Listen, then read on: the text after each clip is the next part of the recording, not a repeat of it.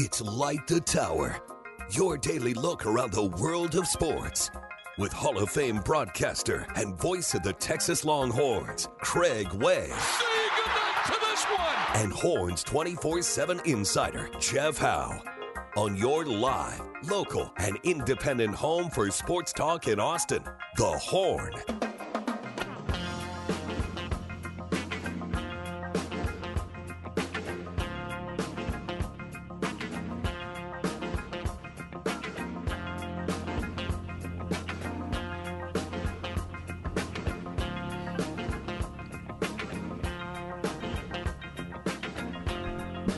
Good Monday morning to you at 8:01 a.m. Pacific time, 10:01 Austin and Central Texas time. Good morning and welcome to Light the Tower on the Horn, 104.9, 101.9 AM 1260.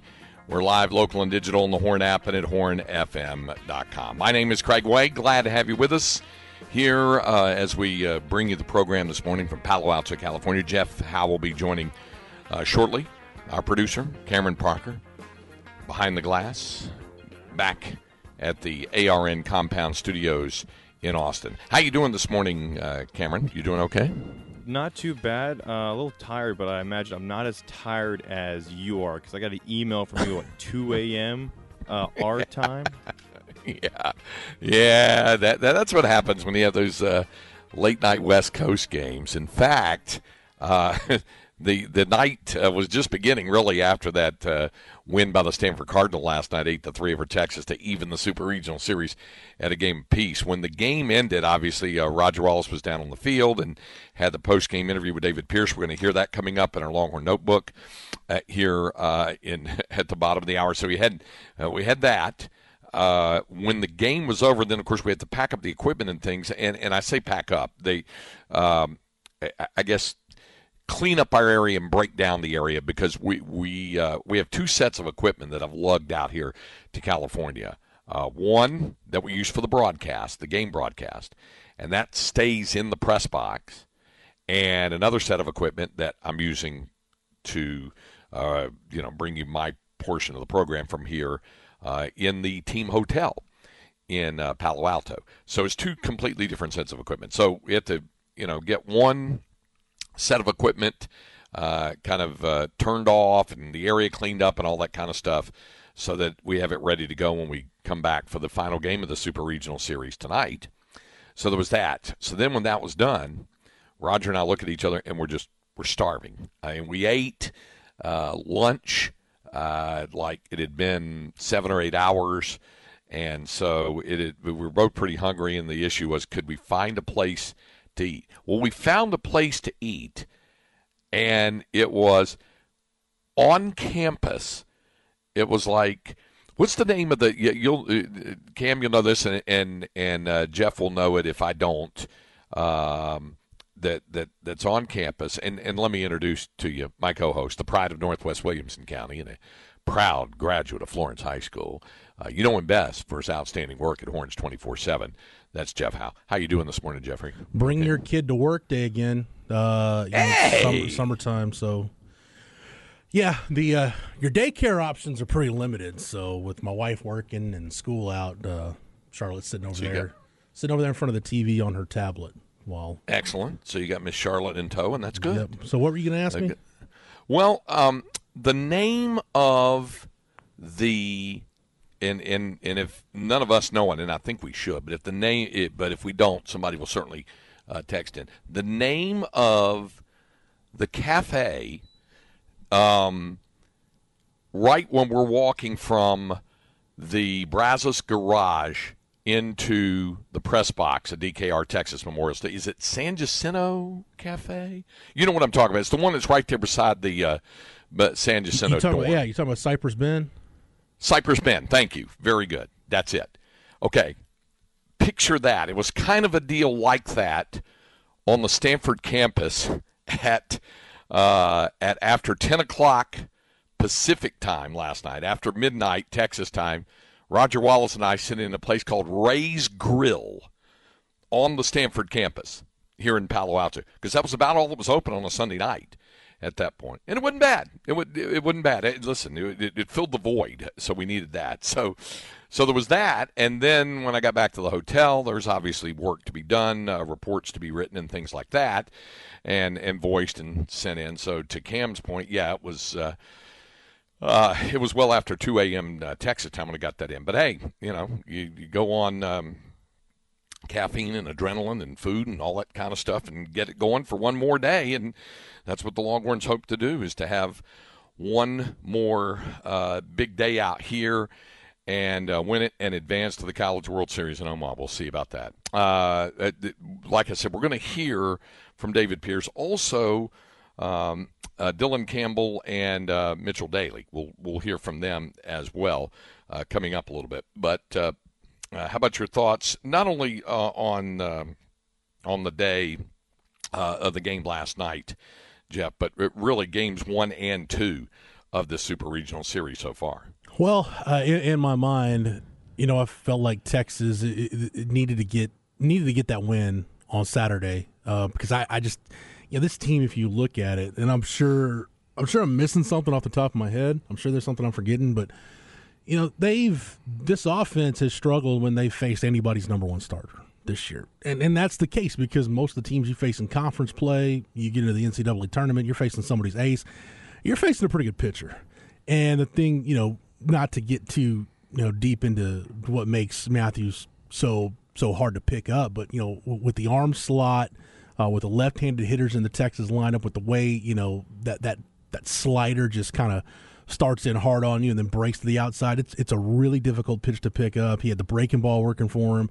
The whole package last night was just really, really tough to deal with. So you figured, look, if you get to Saturday, if you get to Sunday and you're up 1-0, then you give yourself a chance going into Monday, where I don't know that either coach has a ton of confidence in their bullpen.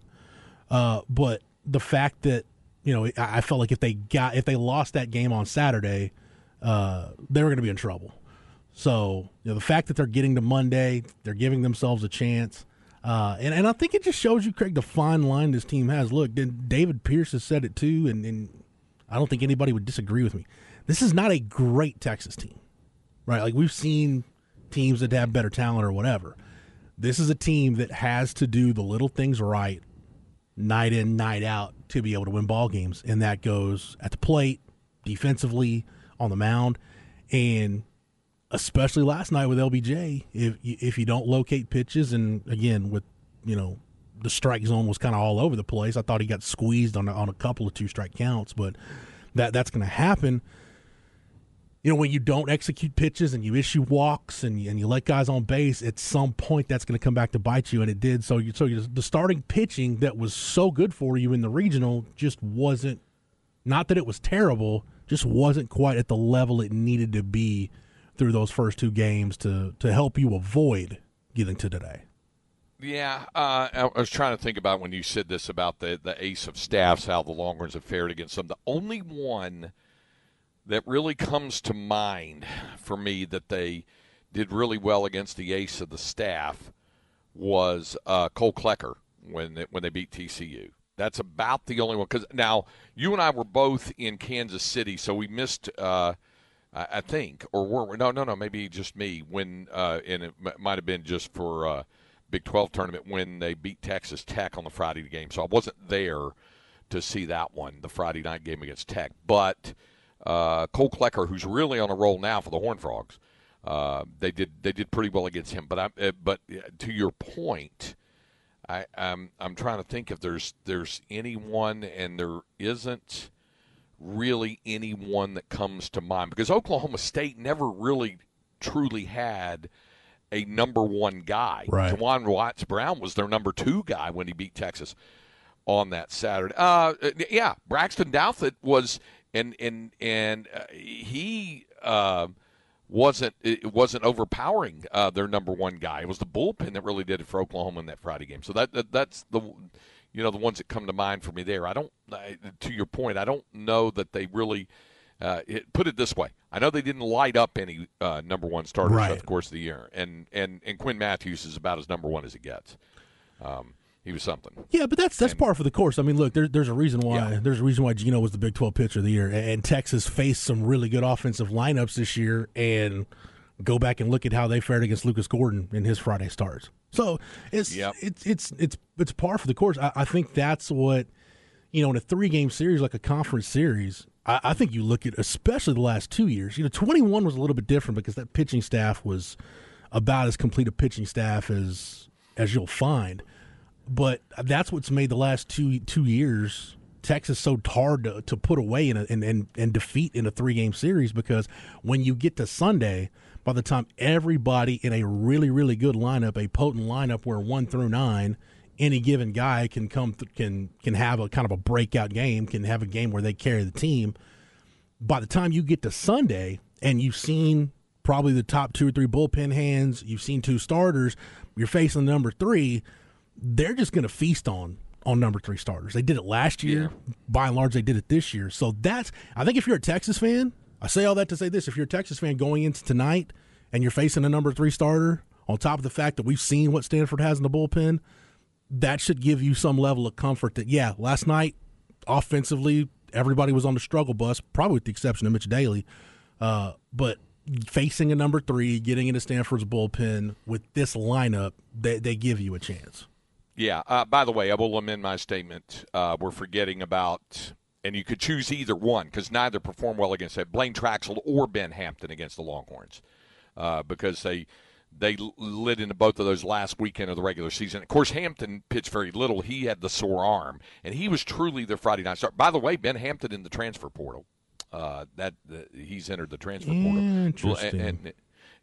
And Blaine Traxel was a guy that had really been hot, even though the number 1 guy, the Friday night starter, had been Hampton. Well, the Longhorns got after both of them. And Traxel had moved into that Thursday thing, and the Longhorns got after him, and then they ended up beating them. But by and large, to your point, they hadn't really really laid it on any true number 1 starters. And Quinn Matthews was the Pac-12 Pitcher of the Year, and he looked every bit the part.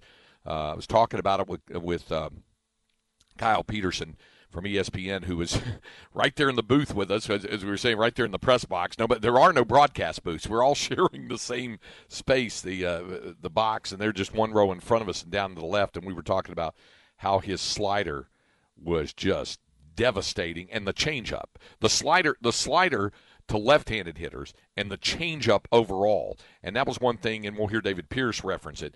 The changeup was just paralyzing at time, and it took a long while for the Longhorns to adjust to the change because the guy throws it so well, and that's why he's a major league prospect, and that's probably why there's some Major League Baseball organizational people who are a little bit nervous after seeing the guy throw 156 pitches last night. When you face a guy like that, though, Craig, I mentioned the arm slot and some of the different things he was doing.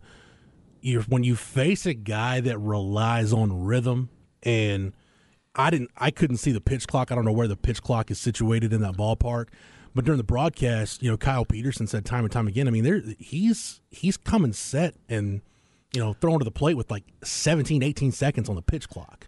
He moved really quickly, and to your question, they had one pitch clock, and it was below at the bottom of the scoreboard, but it was so small, it was difficult to read. And I will tell you this too, I would say that it was one of the more lenient pitch clock operations I've seen, if not the most lenient pitch clock operation I've seen the entire year. Now, it doesn't really matter because in the case of Matthews, he was pitching so early in it, but they didn't start the 20-second clock until well after the guy was on the rubber. So there was I only remember one time for Texas where it got close, I think, for LBJ. And that might have been on the balk call when it was getting close. So, right. But other than that, the pitch clock was never a factor. But I will say that they didn't start it until relatively late, because I was looking at it several times, and it didn't start till late. Now, it was not any factor last night at all. None at all. Tonight, who knows if it's operated the same way. They had some weird things happen with the game op stuff. Jeff, there was one point where they were playing walkout songs for Stanford, and somebody told them you can't do that. You need to stop. It's an NCAA regional. Yeah, of course, nobody told that to the guy running it in Coral Gables. They were running it all the way through, and the PA guy having a good night. Not that was bothering the Longhorns any. So but they just had some things like that happen. Otherwise, it's been well run in terms of that. And Matthews was just extraordinary last night, which is why we said the pitch clock would not and did not have any effect on anything on either side last night. But I did notice they weren't really starting it till late. There were times when Travis Staley, and Travis has this way of when he makes a pitch, his routine is to walk to the first base side of the mound and then go up at a 90-degree angle. The reason for that is to give him a little more time when he ascends the hill and gets into position before the pitch clock begins. So that's why he does that. Well, there were times when he walked around and then went up the hill and got on the rubber, and he's in a set position, and then the clock started. It's supposed to start right when you get there and you get your foot toward the rubber, even as you're starting to put yourself in the position to do it. So it was a little more deliberate, I think, a little slower on the pitch clock, but it happened on both sides from the game ops people. And, again, it had no effect on the game whatsoever last night. Yeah, the point I was making with Matthews and his ability to work quick, Texas never did anything to really disrupt the rhythm. Do you know the only inning, Craig, last night where Texas got the leadoff man on base? It was the first inning with the base hit from Jared Thomas. No, he grounded out. That was when he had the drag bunt that went up the first base side.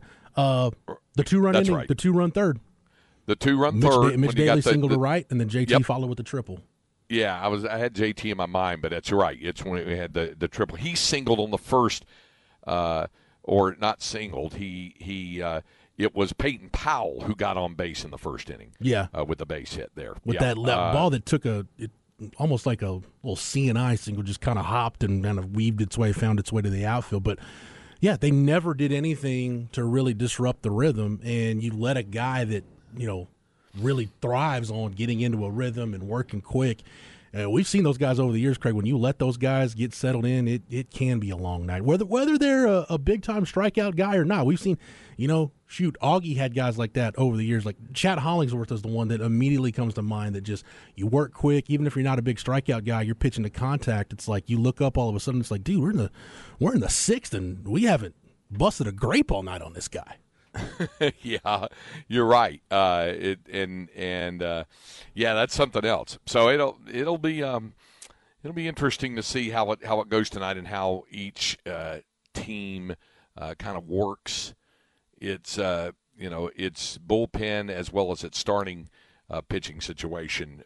Like we said, we're expecting obviously Tanner Witt to go tonight for Texas, but Tanner is going to be pretty much in the same situation that he's been in since he has come back, and that is, that he'll go mainly based on the pitch count, and it'll be, whatever, 2 innings, 3 innings, whatever it might be, depending on how he's doing in terms of the pitch count. So and then it's just all hands on deck. Whoever else can do it. Whoever else can show up and be effective and give them a couple of innings or something. It'll have to be something like that. Because I was looking at from the Saturday game, Craig.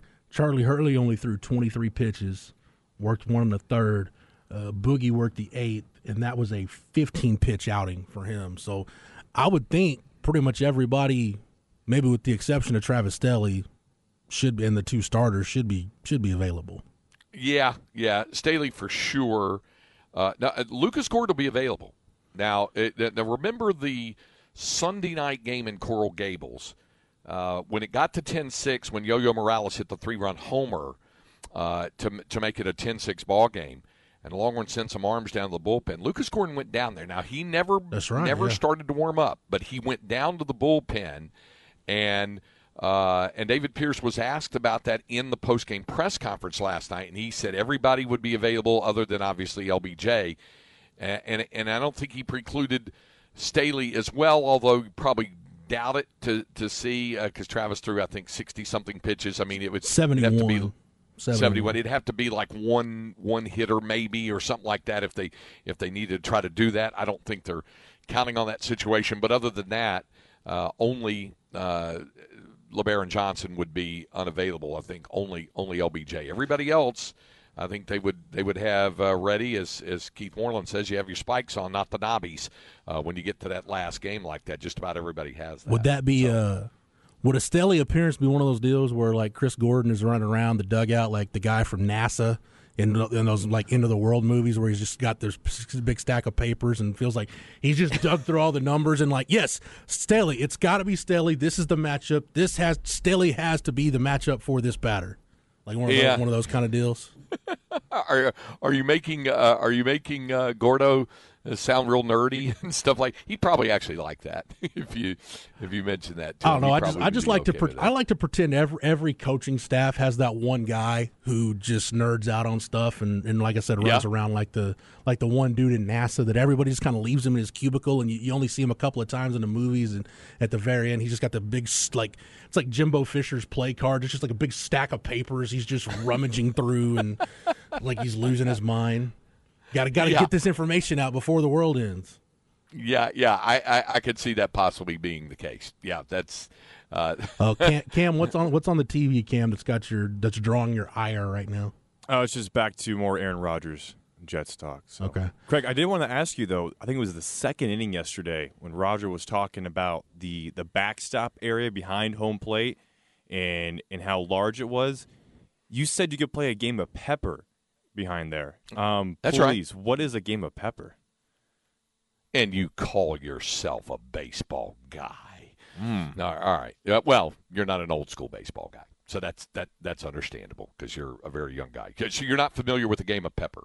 No. Okay, Jeff, you want to tell them what the game of pepper is all about? Isn't pepper where like you just throwing stuff as hard as you can and just it's kind of wheels off deal. I've never actually played pepper. My only reference to pepper, and I can't remember the last time I saw one, but you used to see signs in ballparks, just the no big pepper games. Yeah, no pepper. Like in Major League, the sign that Rick Vaughn obliterates in spring training, it's a no pepper sign. Yeah, it's a drill basically, is what it is. And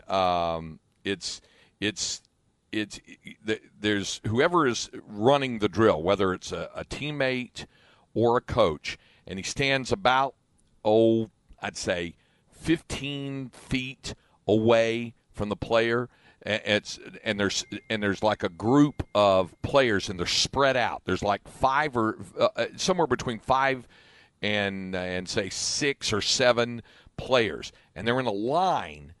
And they face the coach. And so they have the gloves on. The players spread out about 10 to 15 feet apart. Now, you think about that. That's 100 feet. But and one player then gets the ball to be kind of the shagging ball guy. But the coach stands about 15 feet away, and he starts hitting these little grounders and line drives to the player. But, again, they're not that far away. And they just do it in random order, and the players don't know where the ball is going to be hit. So then they field it, and then they toss it back, and players are eliminated from pepper for missing balls or misthrowing. So there's communication. So it's all about read and react. So it's like a skills drill when you're playing pepper. Guys are standing like in a circle, and you're just popping the ball on the ground or little line drives to them. So that's what it is.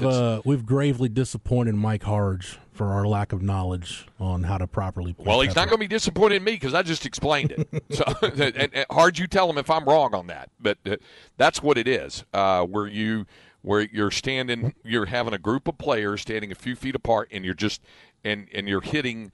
You're hitting balls to them, but it's done on the side. And the reason why they say no pepper games is somebody could get hurt that's walking around if you've got a pepper game going on. So that's what it. But it's a drill. It's basically just a read and react drill, really, to ground balls and things like that. Harge, if I'm wrong, you correct me on that. But I'm pretty sure that's how it works. So it's a pretty basic drill is what it is. I just need to see no pepper signs make a return to the yard. I'd like to see that. Pepper kind of has gone the way of a lot of there's other drills now, modern drills that guys are using these days. That's why a youngster like Cam, even as old he's of a not soul going to know that. As old of a soul as he is, he has no frame of reference. That's I'm right. getting rightfully roasted by a lot of people on the Specs text line and my personal cell. So I apologize for not knowing what pepper was, but now I do. You're getting Thank you, dispatches on your phone, Yeah. Cam? Wow, that's rough. Yeah. Did anybody tell you that I explained it wrong, Cam? When I was explaining what pepper is all about? It was Anybody mostly see- just SMH Cam and how do you not know what pepper is? Those are the messages. So I knew the general idea of pepper, not the actual mechanics, though. Okay, listen, give Cam some grace on this. Cut him a little bit of slack on this deal. Dude's 25 years old, and pepper is kind of a lost art, really, and probably because there are other drills that they're doing now. And like I said, if your head's not in the game, you're not paying attention, you could get hurt by pepper. That's what they used to always tell us when I played ball. Back in, when I was in Pony League, Colt League, all the way starting in Little League, all the way into high school, there in the mid to late 70s. It was always, pay attention. If you're doing pepper, and it's fun. It's just quick. The old think fast type of thing, but just be ready for it because Back when you had your Dodger hat on, pretending to be Willie Davis. Yeah, or since there was a lot of ground ball things like that, I might be pretending to be Bill Russell. There you go. Or Davy Lopes or Billy Grabarkowitz. Billy Grabarkowitz, by the way, the uncle of former Westwood Warrior quarterback Tyler Grabarkowitz. I was going to say I've only heard that name one other place, so shout out to everybody at Westwood. No. I was thinking, Craig, the football equivalent, as we get ready to get the break, the football equivalent of pepper is probably going to be getting on the 7-man sled. Nobody does it anymore, so you're going to, at some point, have a group of kids that don't understand not only what the 7-man sled is, but what its purpose is. It's just so pepper and the 7-man sled are kind of just put over here to the side of things from a bygone era. I guess now that we're worried about player safety, the Oklahoma drill is kind of going into that realm also. It's being mothballed. Yeah. Several of those things off of that. But there it is. There's your baseball pointer for today is the old pepper drill. I think the Oklahoma drill is kind of the politically correct way of calling it. Like we used to call it everybody gets to be PC. We used to call it Shotgun Alley. Is what we used to call it back in the day. Yeah. Yeah, I remember that. Okay. All right. Coming up, we'll have our Longhorn Notebook. We're going to hear from David Pierce. Next hour, some conversation. You'll hear from some sound from Dylan Campbell and Mitchell Daly. So you'll hear that coming up next hour as the Longhorns will get ready for the game that will determine whether or not they make it Omaha for a 39th time. So got some football in the notebook too, Craig. Absolutely. We're going to get to that. We do have Inconceivable, and boy, do I have a story for Jeff Howe. So, Jeff, you dearly love. What would you say that you love most? What type of story do you enjoy the most from Inconceivable? Animals doing human-like things. Ding, ding, ding, ding, ding, ding, ding, ding, ding, ding, ding. We've got it.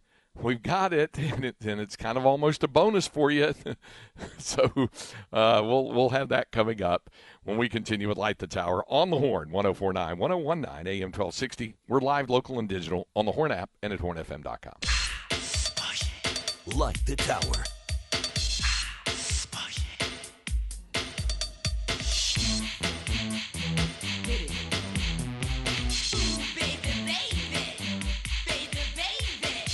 All right, this is Light the Tower on the Horn. Is this salt and pepper? It why is. you're playing Yeah, that? it is, yeah. Because all the questions about pepper. A lot of folks on the Specs text line apparently were weighing in about that. And yeah.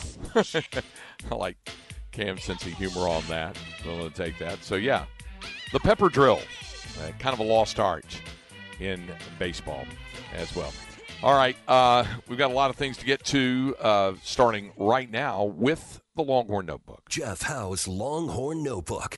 All right, so we'll start with baseball, and then Jeff will have some football notes as well. Of course, the Longhorns dropping the contest last night in Game 2 of the NCAA Super Regional, an amazing effort by Quinn Matthews, 156 pitches in the complete game performance, 16 strikeouts as well. And LBJ did not pitch poorly for Texas, but Stanford did enough to get to build up a lead and maintain that. And even as Texas had tied the score, Stanford pulled back ahead, and then, of course, had the big 3-run top of the ninth to really get the true separation on that. After the game, Roger Wallace down on the field and visiting with head coach David Pierce. Well, you knew Quinn Matthews was really good. What did you see from him tonight that gave your guys trouble? The changeup. I mean, he did an excellent job. That kid can really pitch, and he's tough, and he's aggressive.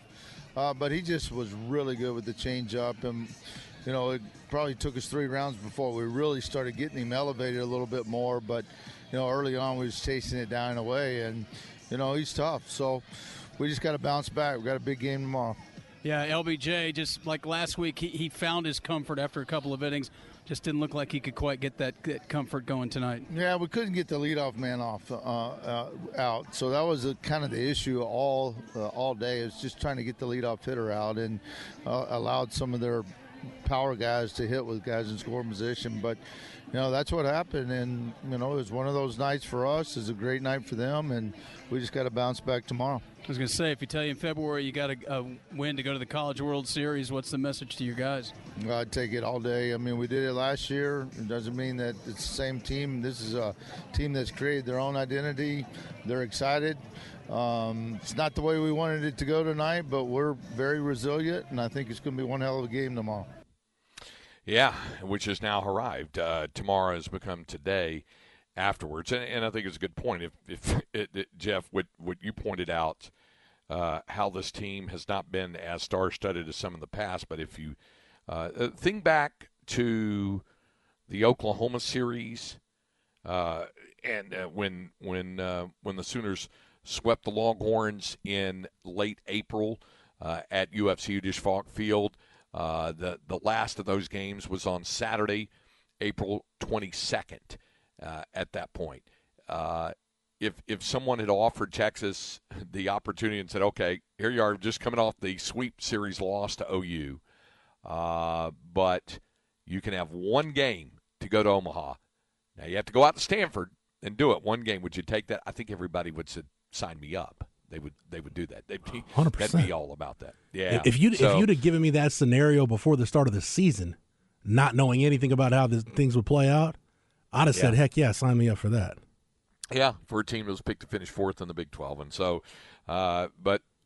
we'll see how it goes in terms of the starting pitch. And one thing, our good friend and colleague and one of our broadcast, one of our broadcasters on our Longhorn baseball broadcast this season, of course, has been Ty Harrington, the former longtime coach at Texas State. And Ty and I had been texting throughout the course of the weekend, and he was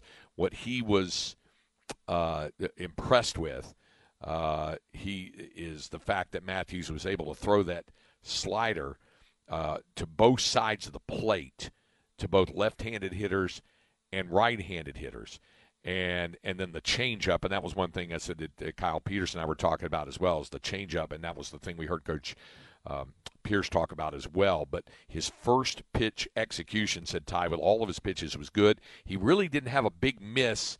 A lot of non-competitive pitches that were easy takes, and that's why you had more swing and miss. So, and with Tanner Witt, yeah, as Ty says, he's got to get off to a good start. He said if Texas gets behind early, he wouldn't be surprised to see Zane Morehouse go in. Certainly, that's a real possibility, especially if Texas falls behind, to try to keep them in the baseball game if Witt runs into trouble early. So the possibilities are numerous for what the Longhorns could or might need to do tonight in this final game against Stanford. So that's your baseball update for this portion. How about some football notes, Jeffrey? I never, Craig, need an excuse to talk offensive line, about the offensive line, and specifically the Texas offensive line. But my wheels got going over the weekend, and I teased this on Friday. I mentioned that, and this is an article. You can get it in the news feed at Hornets 24/7.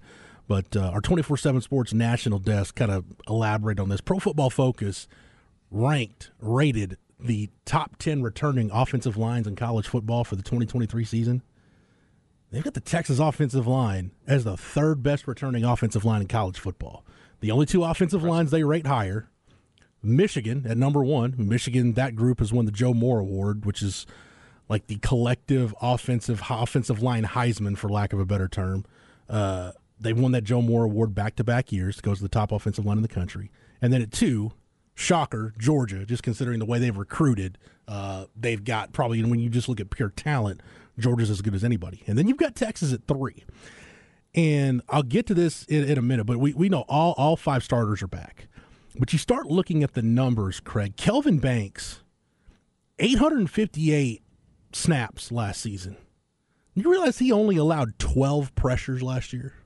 That's amazing. Allowed 4 sacks and 12 pressures on 858 snaps.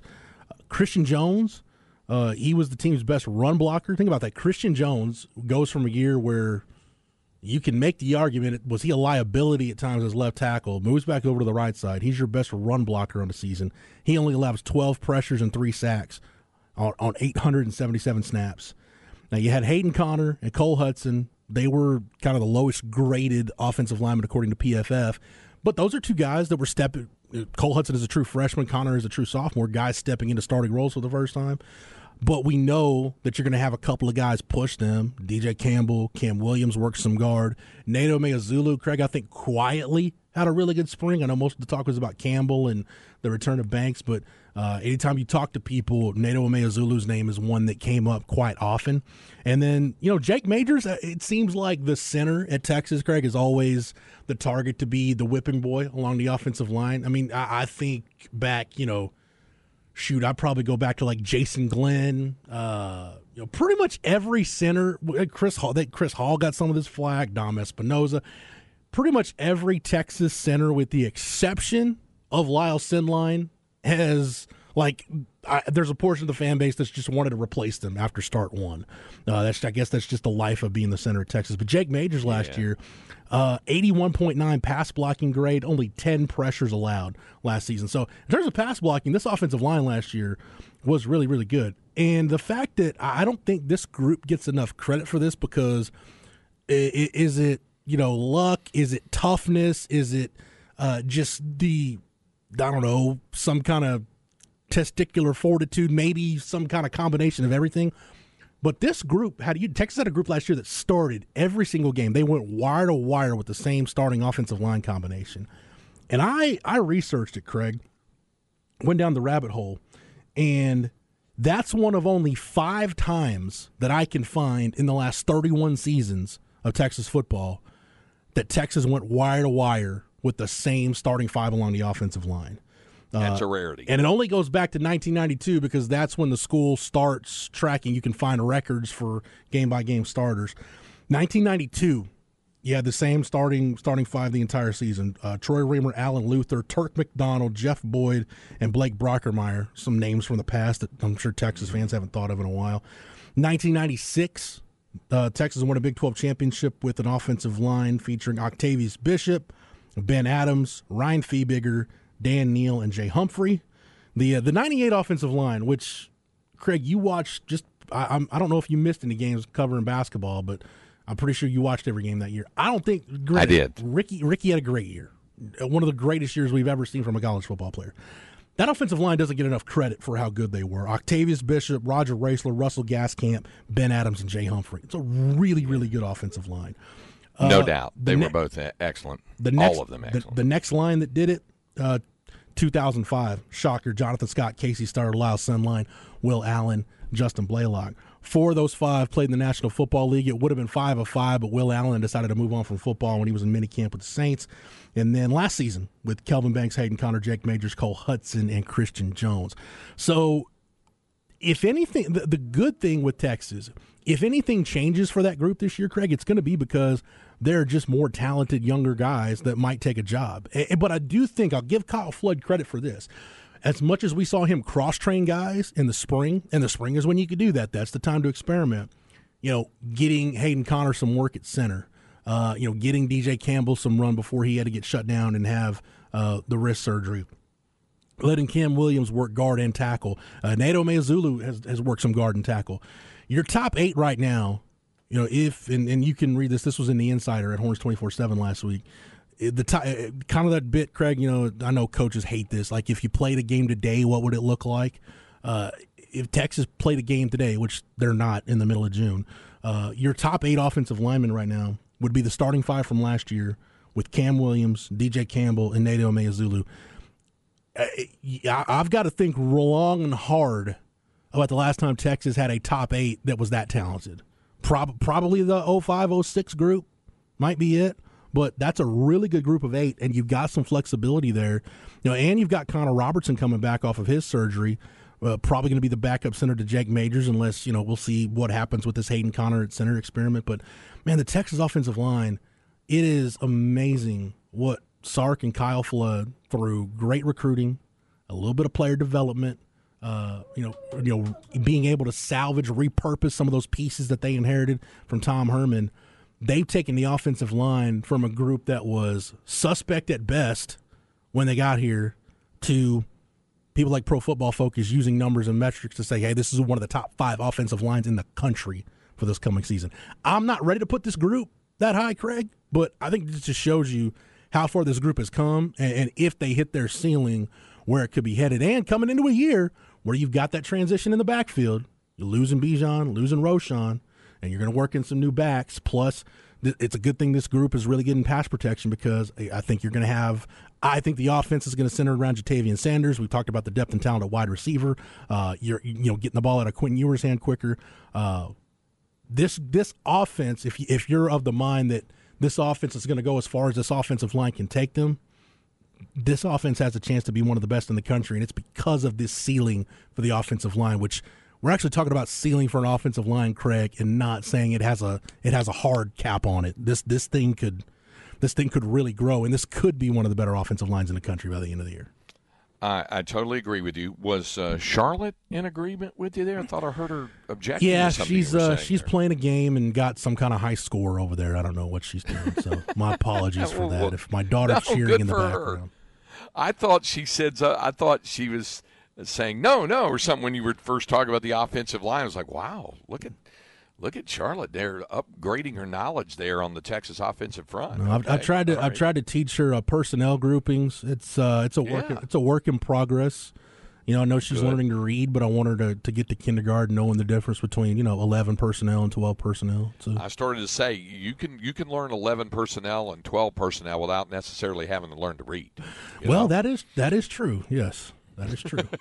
You can take the first step first, right? Okay. All right. Up next, we've got Inconceivable, and like I said, it's a story that I am absolutely certain. Hey, real quick, Craig, Jeff is going to enjoy. Yes. Real quick, Cam, you got any thoughts? I just want to, I know you love Texas football. You got any thoughts on this offensive line? Well, back to that PFF ranking, because of how they had their grades right, and so I'm guessing to decide their top offensive line, it was just they would take the average rating of the 5. So that's highly inflated, right, because of Kelvin Banks' grade? I'd have to look at the individual grades, but yeah, I mean, Banks and Jones and Jake Majors, that pass blocking grade. Actually, DJ Campbell was actually the highest graded pass blocker in that group, 129 snaps and 0 pressures allowed. Okay. So but I think that just kind of shows my overarching point is, look, if you do see some change this year, I don't think it's going to be because the guys that were there last year taper off. I think it's because it's these young guys making that surge and just showing the staff, hey, these are the best guys. You need to play DJ Campbell more. Nato Meazulu is demanding playing time. Cam Williams, with his play in practice, is demanding more snaps. Yeah. Yeah. Okay. All right. That's our Longhorn Notebook for this hour. Next hour, some more baseball conversation. We'll hear from Dylan Campbell. We'll hear from Mitchell Daly, and I think you've got some other. Do you have some other notes for hour number 2 there, Jeff? Yes. For second hour longer. I'll get to the other teas I had at the end of the week. One of my favorite articles that gets published in our lovely, wonderful Football is Near preseason publications.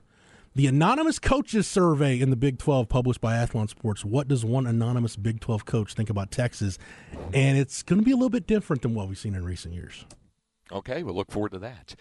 Meantime, as we mentioned, coming up next, Inconceivable with Light the Tower on the Horn, 104.9, 101.9, AM 1260. We're live, local, and digital on the Horn app and at hornfm.com. Inconceivable. Inconceivable. Inconceivable! Inconceivable! You keep using the word. I don't think it means what you think it means. Well, we've got a variety of things. Hey, Craig, First, before we get to this animal story, Cam, I need a breaking news sounder. This news is about an hour old, and thank you, CB, for directing me to this on the Twitter machine. Craig, I love my NFL throwback uniforms, and the Tampa Bay Buccaneers have made it official. On October 15th, against the Detroit Lions, the creamsicle jerseys and the Bucco Bruce logo are coming back. Well, that was a smart move for them from a marketing perspective. I think a lot of folks – you may be the second happiest person in the building. The happiest one will be Chad Hastings. I haven't seen Chad. I can't confirm if he has pants on right now or not. I'm telling you, he's got to be very, very excited about that. You know what's next, Craig? Your Rams need to bring back the Eric Dickerson jerseys. Then it would be me without the pants, if that were that. Well, no, actually, not the Eric Dickerson ones. I mean, they're in the neighborhood with what they have, as long as they don't wear that bone off-white thing, which is awful. Yeah. Fortunately, they only wore those twice last year. It's mainly the white with that what they won the Super Bowl in. So that's okay. With regard to that. But, I'd like to see the blue and whites from the late 60s, early 70s. The old school Deacon Jones, Merlin Olsen. The Deacon Jones, Merlin Olsen, Roman Gabriel, absolute Jack Snow. That's what I would love to see off of that. If they had those would be cool. Since we're on the subject of jerseys, got a little sports memorabilia item for you here, Jeff. Oh, what do we have? We got a Wayne Gretzky New York Rangers jersey. Remember, he ended his career with the Rangers. That falls in the category of Emmitt Smith with the Cardinals or Franco Harris with the Seahawks, Tony Dorsett with the Broncos, where guys finish their careers with other teams like that. Remember, Wayne Gretzky ended his career with the New York Rangers, but a jersey from his final game just sold at auction by Gray Flannel Auctions. Care to take a guess at what that jersey sold for the Wayne great one? Gretzky final game jersey. I'm going to guess, I'll say $750,000. A little over, but not that far over. How about $595,933? Basically $600,000. Jeez. A total of 21 bids made before the close. The bidding started at $50,000. So he recorded an assist in his final career game, 2,857 career points. To this day, no other NHL player scored 2,000 career points. So there it is, a Wayne Gretzky Rangers jersey from that final game that sells at auction for $596,000. See, Cam just told me in my ear he was thinking about bidding on that Wayne Gretzky jersey, but he decided to take his yacht out on Lake Austin. I don't know how you'd fit a yacht on Lake Austin, but Cam decided he was going to do that with his money instead. So, Speaking of inconceivable, did you see the Charles Barkley Jack Eichel interaction yesterday, Craig? I did not. I did not. Chuck went up to Eichel. A little busy yesterday. Yeah, just a little bit. Yeah. Yes, Eichel. We went up to him and said, "Hey, I'm a big fan of you." Eichel says, "Who the hell are you?" Just one of the best players in NBA history. Wow. Nice. Okay. Yeah. Is that kind of in the same realm as when the F1 pit reporter mistook Paulo Banchero for Patrick Mahomes? So. Okay. Yeah, that's unfortunate. Also unfortunate, the story, it's gotten a lot of coverage. This unfortunate thing where Conor McGregor sent the Miami Heat mascot to the hospital, punched him during that mid-game skit. Game 4. It was meant to promote a pain relief spray, and it's Bernie is the guy, B-U-R-N-I-E, and he flattened him, sent home from the hospital after receiving pain medication and doing well, according to the Athletic report. Conor McGregor wasn't messing around. He went after him. It was kind of like there in Rocky III where Hulk Hogan, what was he called? Thunder Lips? Thunder What was Lips. the deal? Yeah, where he was taking it a little bit too serious, going crazy, and Rocky goes, "What was it all about?" And he goes, "That is showbiz," or something like that. So tell him about the show of the whole deal. Do you know why I laugh, Craig? I don't laugh at somebody being hurt by Conor McGregor, punched by Conor McGregor. That's going to hurt like hell. You know what I immediately thought of when I saw that story come down? What was that? You remember that time that in Milwaukee when Randall Simon faced legal charges because he beat the Italian sausage with a bat during the sausage race? I do remember that. And I just that was unfortunate. I threw it in the Google machine, and Randall Simon was questioned by police and later fined $432.10 for disorderly conduct. MLB suspended him for 3 games and fined him $2,000 because he jokingly took out the Italian sausage with a bat during the sausage race. Oh, yeah. That was not good. By the way, Craig, okay. Can you name the other 3 meats involved in the Milwaukee sausage race? Well, there's got to be a brat. There's a brat, yep, and the Italian sausage. All right, to go with the Italian, there's a Polish sausage. Yep. Oh, this is going to be the hook. Baseball staple that I can't believe you're going to leave out. Okay, the brat, the Polish sausage. Oh, just the regular hot dog? Correct, the regular hot dog. Also, chorizo makes an appearance every now and then, apparently. Okay, all right, okay. There you go. So there you go. Fortunately, nobody was hurt in this, but I don't know if you saw this. They had an entire section of I-95 in Philadelphia collapse yesterday morning. And it was a tanker truck carrying flammable cargo caught fire beneath the overpass. So a whole chunk of the interstate just collapsed. So the governor, Josh Shapiro, said, with regards to the complete rebuild of I-95 roadway, we expect it to take a number of months, and said he will issue a disaster declaration to expedite the process, immediately draw down federal funds. It looks kind of scary when you see it there. The northbound side of the affected segment completely collapsed. Southbound lanes are not structurally sound to carry any traffic. So if you're going to Philly, Bill Schoening, don't drive I-95 going into town. And I chuckle not because of this accident. That's terrible. I chuckle because I saw the man on the street interview where a guy was interviewed about the I-95 situation. He said, it's like, we lost the World Series. He's like, Philly's, it's tough to live in Philly. Lost the World Series, we lost the Super Bowl, now we lost I-95. We're just taking all kinds of L's. That's true. All right, Jeff, here's your story. Yes, I'm ready. All right. You say your favorite type of story is animals doing people things, right? Oh my gosh. Yeah, it's awesome. What animal doing people things excites you the most? Okay, it's either going to be the bear or the smallish rodent like the beaver, the groundhog, the something of that ilk, the prairie dog, yeah. Yeah, I know you would like that, but come on. The one that gets you most cranked up is the bear. Is the bear, right? yes. Yeah. How about this? You've been to the Redneck Riviera before. You've been to Destin, Florida, right? 2 years ago, yeah. 2 years ago. How would you like to be, what would you have paid to be on the beach with people, crowded beach in Destin, and people all of a sudden look and they see a bear in the ocean swimming toward the shore? In the ocean? A black bear.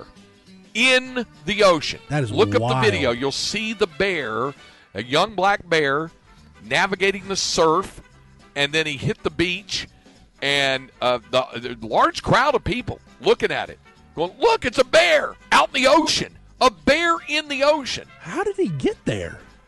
That's what they don't know, which raises the question, does a bear bleep in the ocean, since he does in the woods, right?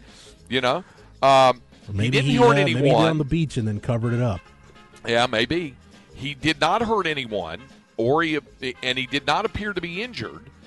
But as it said, his fate is unknown because the video that was posted on Facebook showed it running off into the sand dunes and the buildings lining the beach. It is not known why the bear was in the Gulf of Mexico or how long it had been swimming at sea. Now, bears generally are good swimmers, especially polar bears, because they can swim many miles out in the sea to hunt seals.